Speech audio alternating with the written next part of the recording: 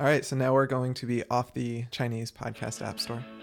I know, right? Yeah, I just bashed China, so we're out. Welcome to the React Native Nerds podcast. I'm Spencer. And I'm John. Join us as we dive into topics you need to know about to become a better developer. All right, welcome to episode number 5 of React Native Nerds podcast. I'm Jonathan Wheat, and joining me from the Take 2. Damn it. I was trying to be all slick. And joining me from the country music capital of the United States, Spencer Carley. How are you doing, How's Spencer? it going? Hey, pretty good up here. We had some of your storms roll through last night. Yeah? So, yeah, I've been having some fun internet issues this morning. The joys of working from home. Oh, yeah, no doubt, no doubt. Yeah, I've been tempted to get a business internet connection a few times. Oh, yeah? Yeah. Is that expensive? Yeah, it's way more expensive. I don't know. I've got AT&T here, and it's garbage. Yeah, I have Comcast. Okay. And I'm out in the country. There are a lot of poles between them and me that Right. Sort of sway in the wind and drop at random intervals. So what have you been up to this week? I've been playing around with Firebase a lot, so setting up React Native and Firebase via React Native Firebase. Playing around with that. That's been fun. Just kind of re-implementing stuff on the rebuild I'm working on. Then also Nice. kind of soft launched a new, or kind of a revamped version of React Native Basics, which is a free React Native course. I think we talked about it in the last episode. But basically I wanted to update this course for 2020. It's all hooks, all that new fancy stuff. So that's kind of softly being rolled out right now, kind of testing it out on a few people to make sure it actually teaches people something. Nice. That's great. Yeah. Cool. So with Firebase, are you doing the caching for offline and then syncing when you're back online? A little bit. So what I'm using it for primarily is storing some static files. So we've got a bunch of translations that we need to manage, but they're only updated once every, I don't know how often, but not very often. So we're just using Firebase storage for that. And basically the way it's set up is I check if there's been an update to it. If there's been an update to it, I download it and then I save that in async storage. And from that is what I actually go and basically populate what our translations file looks like. We do that for translations. We've got a giant list of hospitals we use Firebase storage for. And yeah, that's kind of where I've primarily been at. Testing that has been an absolute beast that I have not figured out yet, though. That sounds daunting. Testing always is. It's never super easy. Right, especially with such a complex library like Firebase, or complex to me, I guess. What have you been up to this week? Well, when I was editing the podcast, I realized that I totally stumbled over that really funny commercial. Well, it was funny in my mind. That commercial with the Ginsu knives. Because it's supposed to cut through the tin can first and then cut through the tomato. But when I did it really fast, I said it cuts through a tomato and still stays sharp enough to cut through a tin can. Well, unless your tomato is really, really hard, it's probably going to stay sharp enough to cut through something else afterwards. So I just laughed at myself when I did that. So, you don't need to tweet at me letting me know that was wrong. Everything is going well with the podcast. We have our host going up. Our new episode came out with no problem, so that's good. Having some issues still getting us into Google Podcast app and working through that. Hopefully that'll be resolved. I don't know when. Everything looks good. I don't know if it's just Google is taking time to index everything, because I know sometimes when I push an app to Google Play, it's hard to find for a few days / week, before it actually comes into the search results. And if our podcast is brand new, there's probably no hits. Right. There's no mojo behind it, so it's probably way down at the bottom of the list. And I don't know how their podcast app actually surfaces those podcasts. So it might be the top 10 popular ones. So it might be a while before we show up in there. I don't know. But we're in Spotify. Okay. We're indexed with Stitcher and obviously iTunes and all that sort of stuff. So hopefully everybody in the world will be able to listen, soon enough. Right. Eventually. Yeah, eventually. Or you can just go to, you can install a different podcast app and catch us there. Or we are also on Podbean. That's our host, and they have a player, so you can actually install the Podbean podcast app, and listen there as well. But I did think it might be neat to do a mobile news section, sort of what's going on Not necessarily React Native specific, because a lot of this other news that I'm going to talk about in a second sort of affects us or could affect us. Mm-hmm. You know, so if you've ever wondered if your app could get really big, Grubhub sold for $7.3 billion. And like Carl Sagan says, billion with a B. That's a lot of zeros. That's a lot of zeros, yeah. Yeah, I did some Googling. I couldn't tell if they use React Native for that or not. I couldn't find that out. You know, I know a handful of really popular big apps do use that. But regardless, I did some Googling. And if you wanted to jump in on this, because it's such a big industry, I found a React Native template for $299, and it's a food delivery app. So if you want to get in on that, there's a link in the show notes. You can download that, purchase that, download it, and start up your own food delivery service in your area. And who knows, you might sell it for $7.3 billion. Yeah, maybe. Which is just, I just can't imagine. That's yeah, so I don't know. much money. This is something with tech companies that still blows my mind. It's just the valuation around these Yeah. companies with, so little physical assets. Yeah, and I know it's not actually a stack of money. You know, there's stock and all this other stuff filters into that, but still, that value is just mind-boggling to me. The Chinese government has asked Pocket Casts multiple times to remove their app, and Pocket Casts would not, because that would be considered censorship. And the government finally went to Apple, and Apple took it down. So Pocket Cast has a quote on their site as of June 11th, this morning, that says, Pocket Cast has been removed from the Chinese App Store by Apple at the request of the Cyberspace Administration of China. That sounds kind of kick-ass. We believe podcasting is and should remain an open medium, free of government censorship. As such, we won't be censoring podcast content at their request. And that's from Pocket Cast. So that's kind of scary. I mean, I know China sort of governs information and news, but I guess they just went straight to this company. And I don't know if they have other podcast apps. Maybe they've already had all of the other podcast apps pull out of China. I'm not sure, but that was just kind of eye-opening, I guess, that a government could do that. Yeah, it's censorship in China is no joke. It's very curated. All right, so now we're going to be off the Chinese podcast app store. I know, right? Yeah, I just bashed China, so we're out. Well, they probably use the Google Podcast app anyway. We're not in that, so we're good. So next up, I'm looking at stuff, and I found this Git repo called React Native Windows. And in our show notes, I have question mark, exclamation point, question mark, exclamation point, question mark. So at first, I thought this was React Native to build Windows apps for the Windows Phone. God rest its soul. And I'm reading, and it says this repository adds support for the Windows 10 SDK, which allows you to build apps for all devices supported by Windows 10, including PCs, tablets, 2-in-1s, Xbox, mixed reality devices, etc. And I was like, whoa, this sounds really cool. If anybody listening to this is using this, I want to know about this. I want to know what you're building. I am a hardcore Apple fanboy. I use a Mac all the time. However, I have to use Windows for my day job, my normal job. I'm just sort of fascinated by this, knowing that you could use React Native to build, I don't know, Xbox. Obviously, you're not building Call of Duty with React Native, but I'm curious what sorts of things, interfaces and whatnot.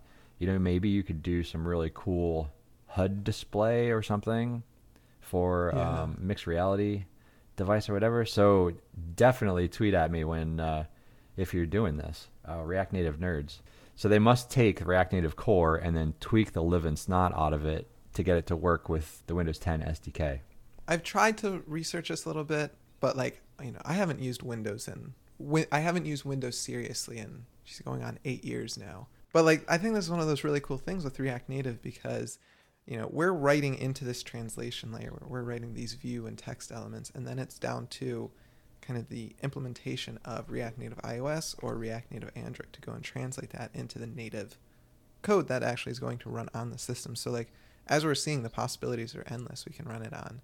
We've got React Native Windows, we've got React Native Mac OS, React Native TV OS, all these different things. So it's just cool, like as React Native gets more popular, we've got these different target devices that we can actually use. Yeah, that's pretty wild. Next up, Apple plans to announce ARM transition for all Macs at WWDC 2020. So this means an end to Intel, which boggles my mind almost as much as the $7.3 billion because I thought you needed, I mean, they're going to have to retool, and maybe this is easy. They're going to have to retool everything. All of our SDKs, Objective-C, Swift, all that's going to have to work with ARM. Does that work with ARM? I have no idea. I always thought you needed an Intel processor to build iOS type things. Well, aren't our mobile devices, they're ARM based, aren't they? I have no idea what I'm talking about. I don't either. That's very clear that I never know what I'm talking about.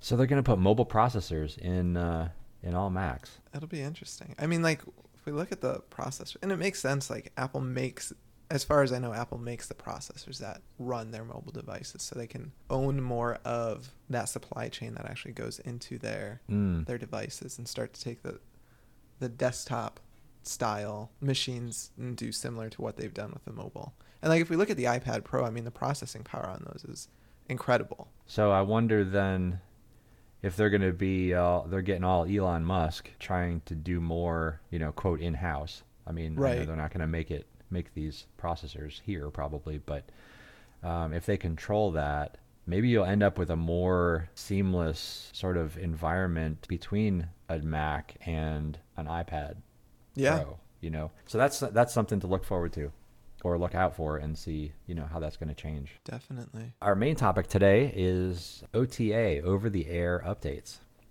And this is a pretty cool topic, a pretty neat way to sort of patch your apps real time. Do you want to talk about that a bit? Yeah, so over-the-air updates are basically updates similar to the way a website is updated. You publish code, and then a user downloads it the next time they use the app. Something, if you're a web developer, you're used to. That's just kind of the way it works. But, and I know this was a big transition I had to make when I got into mobile development, was typically when you want to update your iOS or Android app, you need to recompile that app, upload it to the appropriate app store, and then wait for that to be approved in Apple's case, or wait for it to be indexed and actually published for Android, which is a process. And if you ship a bug or you need some big change, whatever it may be, it's a process. It takes time. It takes a lot less time now, but it does take more time than you may be used to.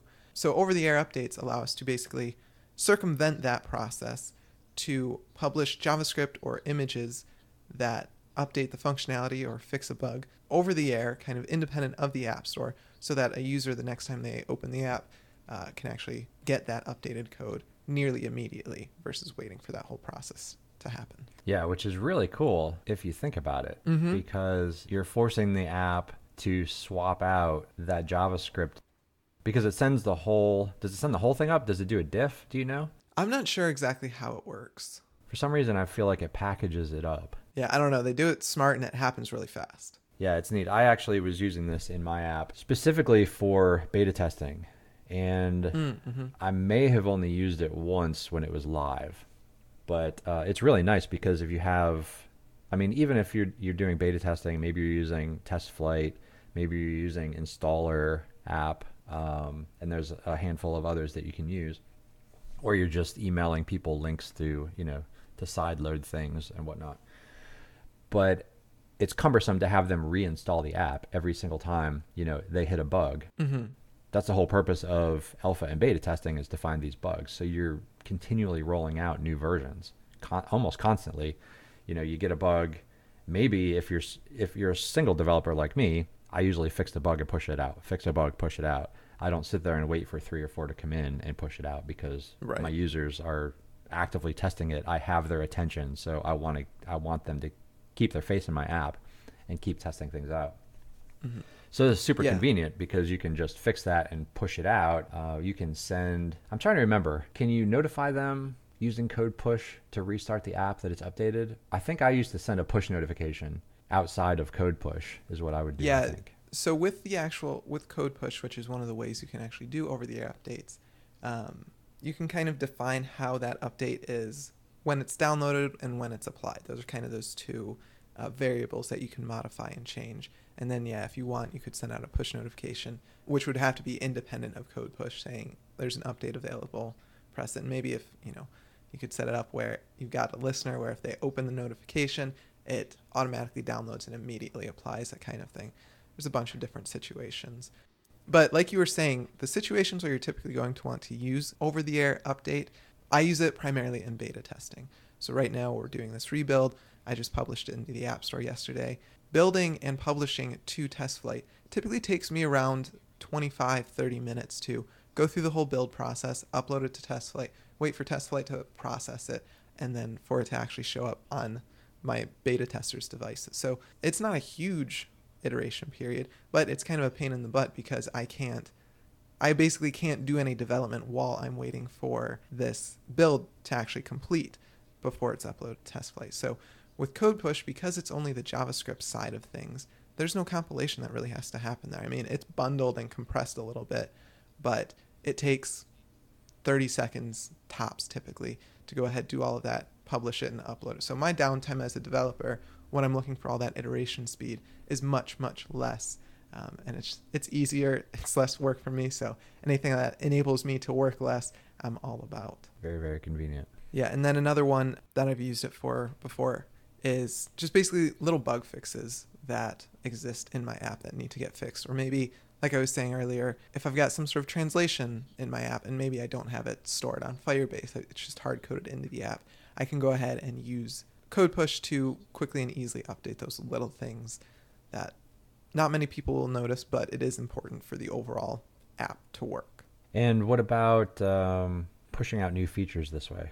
What do you think about that? Yeah, so this is kind of getting into that gray area of over-the-air. Once it's live, if it's in beta, you can push out new features. Right, yeah. Beta, like if it's on TestFlight, it doesn't matter really what you do to some extent. So I guess before we get into shipping updates, something that's important to notice or to note about over-the-air updates is it's limited to your JavaScript and your images.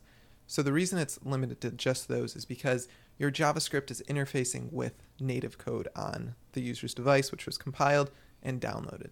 And then you're just interfacing basically through that JavaScript API with those native components. So if a native component doesn't exist on their device, you can't ship an over-the-air update that interacts with something that doesn't exist. Basically, the way you need to think about it is anytime you're working in the iOS or the Android directory, or if you're using Expo, or I guess just React Native in general, if you're doing any sort of upgrades, you're going to need to do a native build, compile, upload, that whole process before you can go and do any over-the-air updates, because you need that native code to interact with on their device before your JavaScript can over-the-air update and then interact with all that stuff. So that's something it's important to note. It's JavaScript only. If you change anything that's native in the iOS or Android directory, you need to go through the normal compilation and then upload that through the App Store in the typical upload process. Yeah, so if you're popping out and doing an npm or yarn, installing a package that way, you're going to need to rebuild because that's typically going to drop some new native code somewhere. Potentially. Yeah, it depends. Like if you're just adding I don't know, something like Lodash. Lodash is an all JavaScript library. You can go ahead, add that, and then release an update that has Lodash on it over the air. Whereas if you're using something like React Native Async Storage, which is a React Native community / async storage, that's got native dependencies. If you want to use async storage in your code, you need to, after installing async storage, you need to go ahead, recompile the app, and upload that. So it's just kind of a case-by-case basis, really, of when you're going to have to do which one. And it's important to know that those limitations do exist with over-the-air updates. Do you know if Code Push or the studio let you know that you can't do this particular function? As far as I know, it does not let you know. So with Code Push, the way it works, the limitations it can have is basically, depending on what version of it is, it follows Semver. And if it's a minor or a patch update, it handles it in one way. If it's a major update, then it won't basically like an over-the-air update won't apply to previous versions in case there are any of those native changes. So you can go ahead and upload the current version, or you might have to do a separate over-the-air update to apply to previous versions of the app. It's really easy. So Code Push is really easy to get up and running. All its defaults are really nice, but then there's like dozens of ways you can actually go and customize exactly how it functions for different versions and all that stuff. The customization is nice for sure. Mm-hmm. With that said, with all those caveats kind of covered, how does this actually work in terms of, like, what are you releasing in an over-the-air update? Well, this gets into a gray area. Well, with Google, I guess we'll cover that one first because it's easier. Google doesn't have a review process, so it doesn't really matter too much what you're shipping over the air. Obviously, you still want to go through the App Store because it's still the way people are used to it. But when we look at Apple, Apple has specific policies on over-the-air updates. Over-the-air updates are allowed. A ton of apps use them. But the big thing with Apple is you can't change the functionality of your application in comparison to what was reviewed and approved from the Apple review process. With that, you're pretty limited on your use of over-the-air updates in a production environment. Two things, like I was saying, where maybe it's a translation update or maybe you're fixing a minor bug. You can't ship a new feature with it. You can't remove a feature. You can't do all those kinds of things. You need to go through the typical Apple review process to go with those ones. And then you want to use these over-the-air updates as kind of just minor behind-the-scenes updates that are just little things that most people aren't going to pick up on to ensure you kind of comply with this gray area of Apple's policy. Whenever working with Apple, I always try to take a very conservative approach where I don't want to rock the boat too much because Apple, they'll deny your app or kind of take it off the App Store if you start pushing their gray area policies. So I always like to keep it careful in the terms of Apple and their updates and making sure Apple is aware of everything going on to the extent that is possible. Do you think when Apple reviews an app, they have something to alert them to the fact that this has Code Push in it? So that, I remember there being a discussion about this a while back, and I'm not exactly sure how that works. Yeah, I would love to know the review process. Yeah. Are they installing this on a bunch of simulators? Is there an automated thing, that goes through? Because I know when you initially upload, occasionally you'll get some notification because you forgot to put something in your P list. And you got to change that, especially if you're using location services and you forget to put a description in or something. I know there are some automated checks, but I'm just curious if they scan the code to see what libraries and things you might actually be using. Yeah, that'd be interesting to learn about because it definitely seems like a black box, the Apple review process. Yeah, that's their secret sauce. They're not going to tell you Right. what they do because then people will try to game it, I'm sure. I don't know. That's kind of the high level of over-the-air updates. They're really, really useful. It's something I like to add into most apps that I build just because it's a nice safety net to have for any production bugs I may have. And then it's also a super valuable tool if you've got a group of beta testers. You can basically set up different places or different tracks that a beta tester could download and update versus a production user. And that's another way I use it in TestFlight. Basically, I have a secret way, a Konami code to some extent within my app to allow a user to become a beta user, in which case I point them to like the staging branch or staging track of Code Push versus the production one, which I can upload and iterate through much faster. Nice. Throughout this, we've been talking about Code Push, and Code Push is kind of like your primary means that you'll see how to implement over-the-air updates. It's a tool built into Microsoft's App Center, which is an awesome resource for React Native development in general, but Code Push itself has been a standalone product for years within React Native. And then in the last year or two, it's been rolled into App Center. It's a free service that allows you to upload, distribute, and share your JavaScript from your machine, bundle up that JavaScript, publish it. It's super customizable. You've got a lot of things you can do with it. You can set up different tracks, as I've said. But what's really nice is the default functionality of Code Push. It's once you install it and set up your Code Push app within App Center, it's like 2 lines and you can have Code Push working. You can have over-the-air updates available, and then you can go ahead and customize it. With Code Push, though, it is limited to your React Native init apps, the apps that have the iOS and Android apps or Android directories in your application. If you're using something like Expo, Code Push is not an option for you because of its managed workflow. They handle all the native stuff for you. That being said, Expo being Expo, they handle so much for you to make development super, super easy.